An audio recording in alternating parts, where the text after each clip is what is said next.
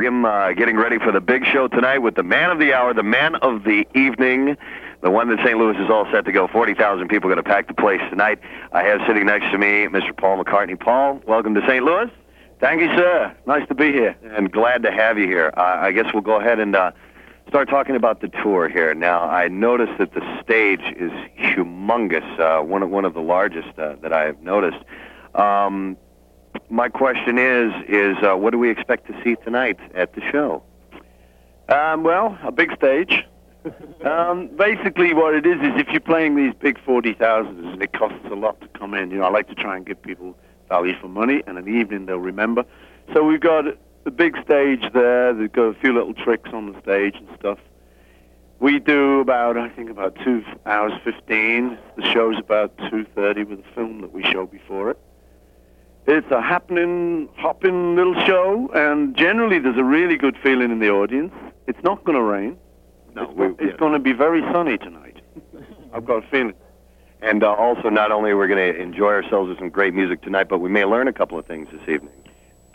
What, you mean like the film in front of you? Yeah, we have just a couple of things get you thinking. The show's not really heavy breathing that way, but the film that we show in front of it's got some interesting little things that you can think of after the show. A few overtones, I understand that. Yeah, man. And questions of environmental and animal rights and so forth. Obviously, there's a big buzz about that. And tell me a little bit about PETA, P-E-T-A. Yeah, well, that's an American organization. It stands for People for the Ethical Treatment of Animals.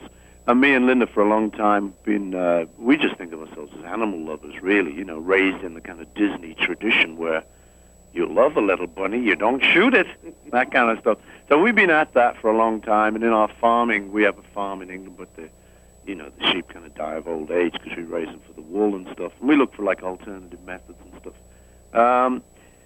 It's an interesting thing for us. I think it's time people weren't quite so cruel to animals, and there's a lot of people out there who believe this.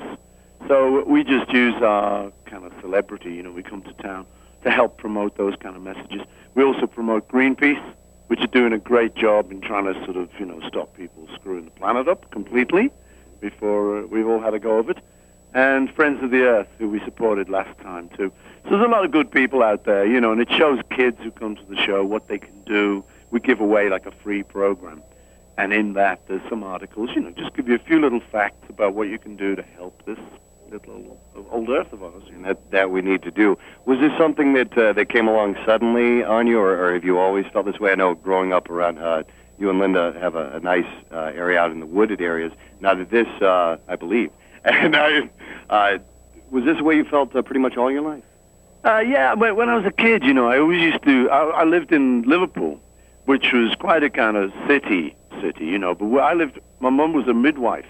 So she was always being posted to the outskirts of the city. We were like the pioneers, They go, yee-hoo, send in the McCartneys, And the roads wouldn't be built or anything. So we were very near the countryside.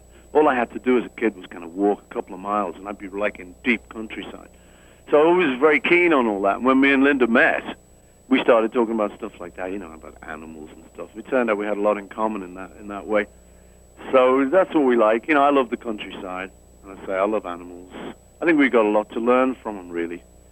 I agree. And you were speaking of Linda. I understand she's been cooking quite a bit lately. Well, yeah, she's been cooking for our family, since we got married, kind of thing. It's I'd like to say I did more cooking, but she's just better. I mean, I burn everything, but she likes to cook as well, so it's not like a big chore for her. But she's really cool. We've been vegetarian for about 20 years. The kids are all raised that way, And it's interesting. At first, there's a big sort of hole in the middle of your plate. You go, where'd the food go? Because it's the stuff you have with the food is the vegetarian. But, what you do is you kind of get into pastas and spaghettis and stuff like that. And now she's actually got a range of food in England. She's frozen stuff, which is barbecue stuff, sausages, burgers. So, last night, just where we were staying, we had a big barbecue, had friends over. We just don't tell them it's veggie. Yeah. They munch it up. They love it. Because, it's not that different from a regular burger. A lot of the burgers you get have got this hamburger helper stuff in it, which is the stuff she uses. It's vegetable protein. So it's all very healthy and good fun, So you don't have to kind of lose too much. It's just a little switch on on your normal way of living.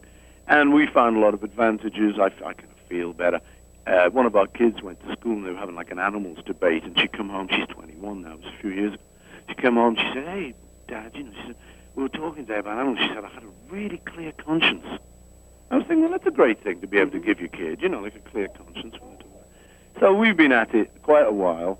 We find a lot of people are supporting this idea now. This is just one of the sort of undertones. But I mean, don't get the idea that the show's like that. I was talking to one of these guys from the organization. I said, if I just talked this during the show, there'd be 4 people out there tonight. No, not 40,000. I kind of doubt that, but yeah. Well, you know what I'm saying. So we kind of keep the message there. But it's just, as you said, an undertone to the show, really. The evening itself is just a fun evening, I think.